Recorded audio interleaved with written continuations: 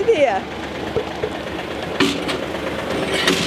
I'm Sharon, I'm a journalist and I'm doing a podcast about the state of the roads up here. Can I have a chat to you? No, it won't be long, No, a couple of minutes.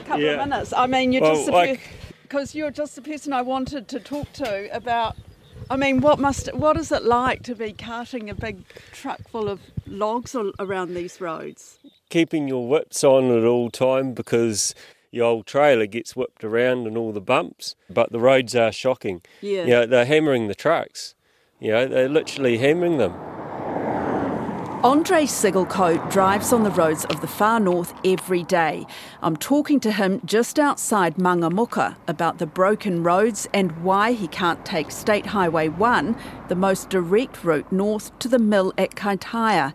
Like everyone here, he's got a story to tell about just how bad things are. In a car, you don't feel it. In a truck, you got to slow down, or we're snapping braking stuff on our trucks all the time. Are you? I was wondering about that. So can you tell me, where have you come from? I've just come out of the bush just up here back of Mangamuka. I'm heading to Kaitaia, and halfway I'm going through the Mangamuka way through Broadwood, and there's this massive slip that's been sliding down the hill. They haven't done anything, and it's been like that for over a year. And but meanwhile they're mucking around on some poncy fancy roads, but they should be fixing. When we go over it, our trailer, it's at the Broadwood Junction, your trailer literally tips back and forth and you got to go like a snail on it, and it's not right. Because we're coming up to the point here on State Highway 1, just outside of Mangamuka, where you can't go any further. Normally, would you be going through the Mangamuka Gorge if that road was open to Kaitaia? Because that's the most direct route. It'd be like 40 minutes, an hour at the most, instead of an hour and a half round, to go right round the roads. And of course, we've got to go around, so we're only carting 44 tonne, because all the bridges through there are the rating instead of up to our normal rates. Which would be? Like 50 and 46. Okay. Depending on the weight of your trucks can carry and the axles. But and what's happening is even that's a loss. For the forestry, they're paying for 44 tonnes, and you think, how many loads would go up there, or, even coming out, and it's a lot of money. Thanks, Andre. Nice meeting you. See ya. Okay, thanks. We'll get back to Andre. I follow him for a few Ks to see how precarious it is, because it's not only the closure of State Highway 1 that's a problem. And by the way, it's been shut for roughly 2 years on and off. There are 15 major slips, and the $100 million repair job won't finish until next May. But there's the rest of the 2,700 kilometres of the far north state and local network as well. So before I hit the road to see for myself, I talked to a few locals. Oh, potholes everywhere. Every time it rains, like the potholes that have just been recently filled in, just all come out again. Like living in a goat track, it's horrendous and it's dangerous. Why do you think it's so bad? Probably sparse population, poorer population, it's easy to forget about us. What's your worst road? There's plenty of council roads still now that are closed with big slips on them that you can't get past, or only a small vehicle can get past. But probably another big thing is healthcare and people with cancer treatment and stuff like that. It's all another big chunk of their time to get to Whangarei or get to Auckland. So it's all a big impact on the community. Yeah. What's up, Pen? How are you? Yeah, g'day, bud. I'm travelling with Penatoe Kleskovic, Far North District Councillor and Operations Manager for the commercial activities of Northland Iwi Te Opori. This is our land here. It starts here. Oh yeah. When you say our land? Mine and my siblings. A lot of Cody in there. It's on Cody. Oh. Okay. Hey, let's talk while you drive. Is that all right? Yeah.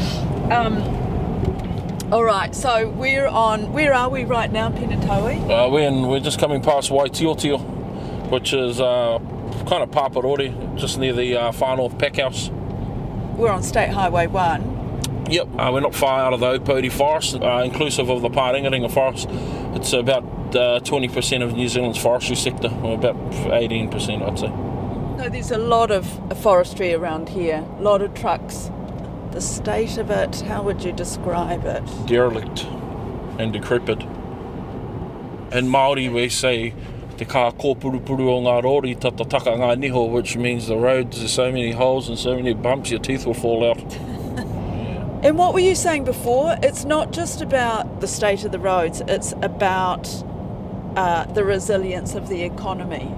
Yeah, I said, well, it's not only about our roadworthiness, but it's about the resilience of our economy. If I give you an example, Te Opoti is a beneficiary of the treaty settlement, fishery settlement, and Moana Pacific is one of the companies that we have a share in, and they operate out of Whangaroa, and in Shanghai, the price for a dozen oysters can fetch up to $35, but you can't realise that economic upside because by the time your oysters actually arrive there, they look like they've gone through the NutriBullet.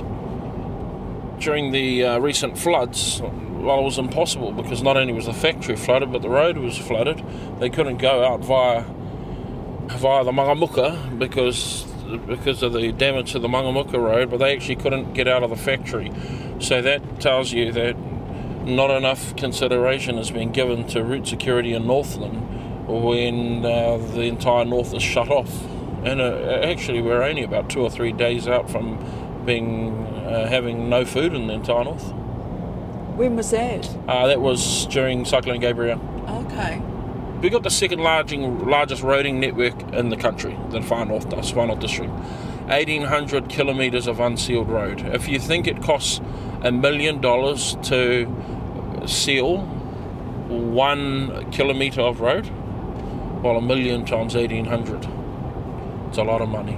Look, we've just driven along a part of the road that doesn't even have a side bit on it. It's just kind of the 2 lanes and then a ditch, and then a big truck just came past us. I mean, there's not much room for for anything going wrong, is there? Yeah, well, here in the north we like to operate in slim margins. There's not a lot of room for error. You know, you were talking about Waka Kotahi. You're a councillor now in the Far North District Council. Doesn't the council also have responsibility here to provide good roads? Yeah, they do, but not on the state highways.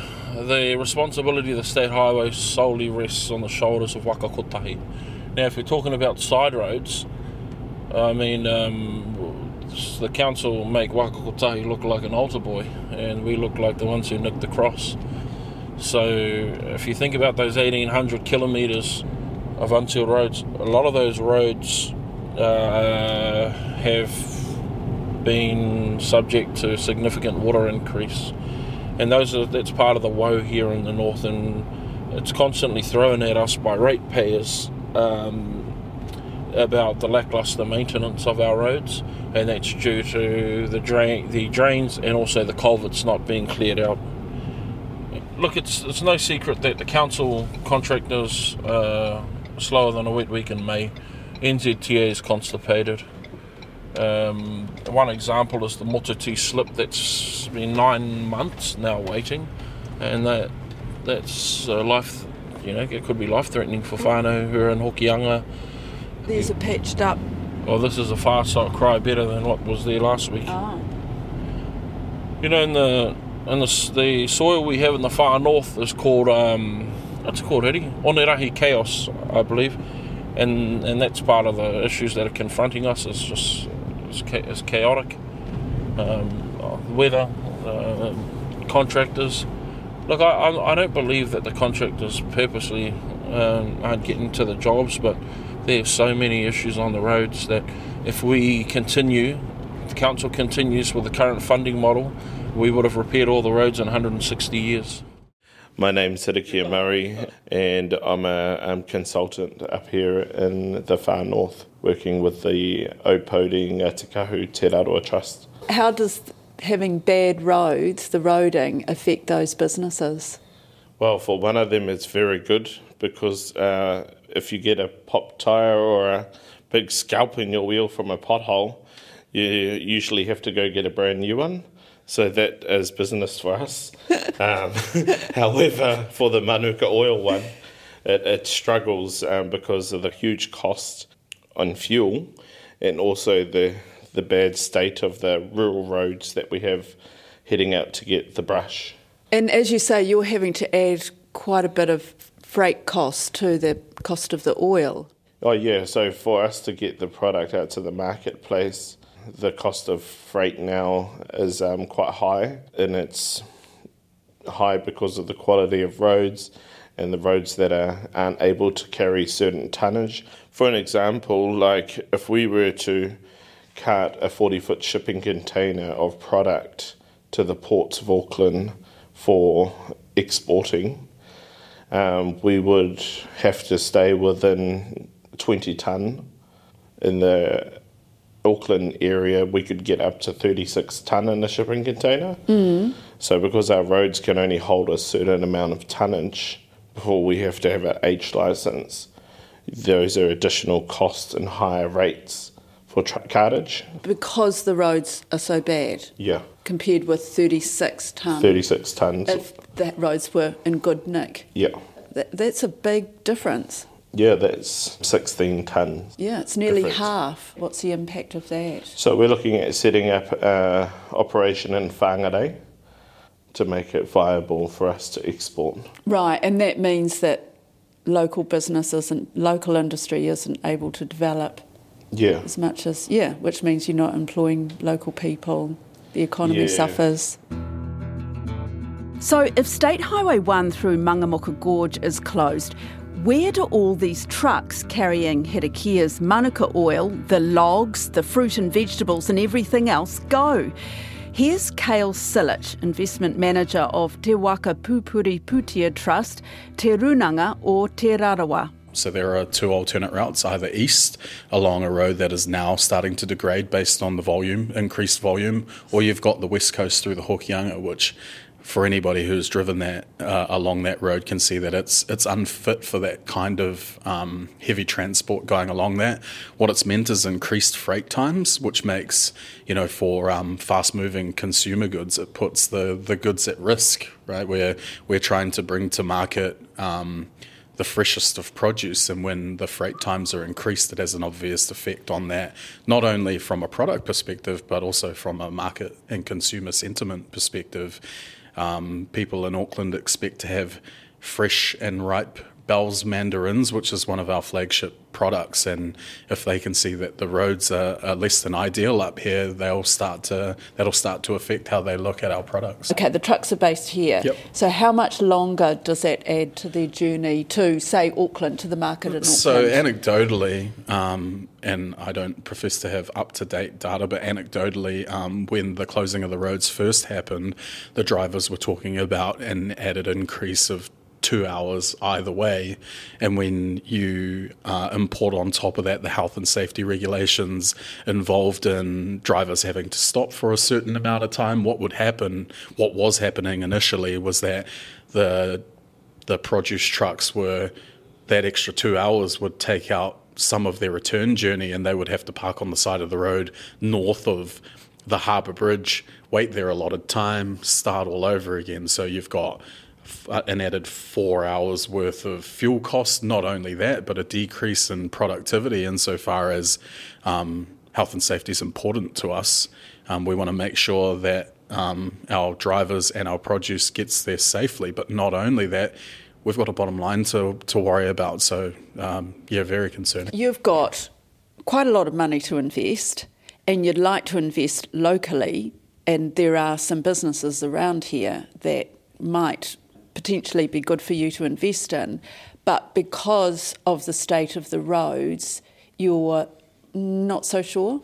Well, our local economy is heavily skewed toward primary industry. It's the largest sector up here, but given that the primary sector is entirely reliant on supply chain resilience and the like, it makes it difficult for us to make decisions that we're comfortable with in the short term around investments that would have looked otherwise very attractive. What do you want to happen? Well, what I want to happen is for those who have been responsible for the historic underinvestment in not only critical infrastructure but our locality here, our economies and its people, put their hands up and take responsibility for that and help us get out of this. It's going to require so much money to improve our roads to the point wherein our local economy is going to be able to capitalise on the opportunity that we have here. Let's just get a reminder of what it's like on the roads. I'm behind logging truck driver Andre Sigelko on the road from Mangamuka to Broadwood Junction. Okay, so we're coming up to a really hairy, scary bit. This is a big drop-off in the road. It's down to one lane, and I'm following Andre's truck as we wind around this road.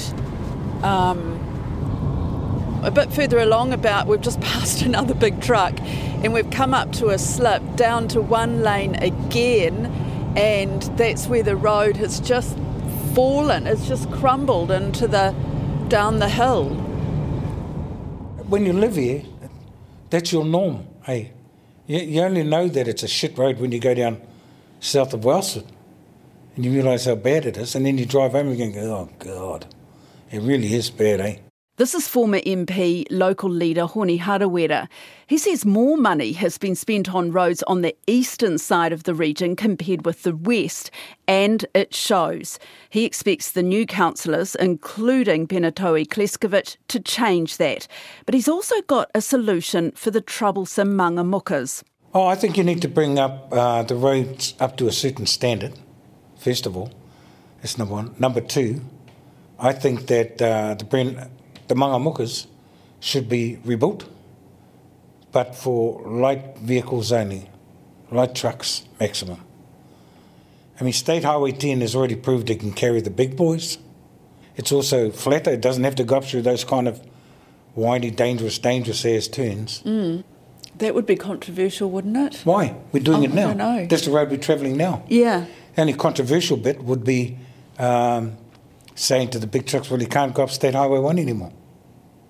Why would you risk a road that travels all around cliffs, essentially, cliffs up one side, cliffs down the other side, that is subject to rains?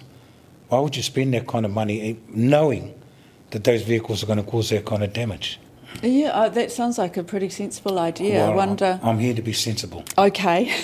Good. Well, I think that answers it, really. Oh, is that it? Honi Harawira solution. And every community hall and every marae in the Whānau District Council should have at least a kilometre of tar seal out the front, because those are the nerve centres of our communities. And yet we just allow dust to just flow right across. You know, they should all be at least able to breathe properly when you're there. Oh yes, Joe's through there. Just go on in and help yourself and grab some help. I'm in Whangarei to meet Joe Carr. He's chair of the Northland Regional Council Committee that oversees the roads. And he's just out of a meeting looking at this very problem. Okay, so this committee is made up of 6 local council, Waka Kotahi and regional council representatives. Yes. So do you cover all the roads? Yeah, state as well as local? State highways as well. You're responsible for sorting out those roads, Joe. Yeah, mate. The buck stops with Joe Carr, and people let me know that too. 1,800 kilometres of unsealed road. Yeah, more or less. And how much of sealed road? About 2,700 in total. We're second to Southland in having the greatest length of road in New Zealand as a district. That's the Far North District. You know, it really is a relatively low population, high length of road, huge dock estates that make the roading network that goes around them more extensive. We've got lots of issues about uncollected rates. We've got problems such as distribution of quarries, aggregate. As you cart more than about 10 k's from a quarry, so it's damn expensive. How would you describe the state of your roads up in the far north? I describe them as a crisis. Why do you say? And a crisis that took a long time to develop. We've had the perfect storm this winter with Cyclone Gabriel and the heavy winter rain, but what's happened over at least a decade is the assets have been sweated. What does that mean? Well, what it means is the investments needed in maintenance and improvement have not occurred to most roads in Northland, and in particular the Kaipara and the Far North District Council roads. What we've got is predictable because the surface of our roads and the drainage of the subgrades of our roads have both been left unattended for a long time. And whose fault is that? I think we've all got to hold a hand up for this one. I've been off council for 6 years. I'm back on council, but as a member of the public, I probably should have been more vocal. Whether I was listened to or not, I don't know. But the roading budget, the National Transport Fund, is meant to be a hypothecated fund in which only road improvements and maintenance were taken from it, plus policing. And what's happened is it's become a source for a whole lot of non-road activity. So people who are paying fuel taxes and road user charges have seen their money spent on wonderful creations that have got high amenity value and used mainly in weekends in cities, like lovely footpath systems and stuff. And maybe I'm being a bit harsh, but we're feeling pretty wounded up here. So have you got any idea how much it would cost to get all your roads, state and local roads, back to scratch? No, I can't throw a number up at that. It would be horrific. We've got significant proposals with government for funding, but I actually think the answer, especially to our unsealed network, is in our maintenance contracts, getting them structured properly and getting our procurement policies so that we can employ and build up the capacity in local contractors again. Why is the Far North, why are the roads in the Far North worse than other places? Well, our community is quite poor, really is. You know, but relative. What difference does that make, having a poor community? Why does having a poor community relate to having poor roads? Well, we've got to fund a local share. In the Far North, that's 31% of the maintenance funding has got to come from the local community. Then councils have spent a lot of money on the sexy bits, you know, but the stuff that sits under the ground, water, wastewater, stormwater, road drainage, and the problems we've got in the Far North are right across New Zealand. Yeah, they are. But I mean, I've done a bit of travelling around in the last few months. I haven't seen a network of roads. I mean, you come across a road here or a road there, but you've got a whole network of roads that are broken, really, aren't they? Yeah, and we've got to own up to it. Our communities have said they've had enough. But when are things going to change? I suppose that's what people want to know. Are we going to see change in the second half of the year? As we get out of winter, it does improve. It needs a lot of consideration how to get forward. And look, we've done it before in the Far North. And we'll do it again. Across Northland, we've got to get our roads on a steady elevating climb back to being fit for purpose. That's it for today. I'm Sharon Brett-Kelly. The Detail is supported by the Public Interest Journalism Fund. Today's episode was engineered by Phil Benj. Our producers are Alexia Russell and Bonnie Harrison and Sarah Robson. And thanks to Penatoe Kleskovic and the other good people of the Far North. Ka kite.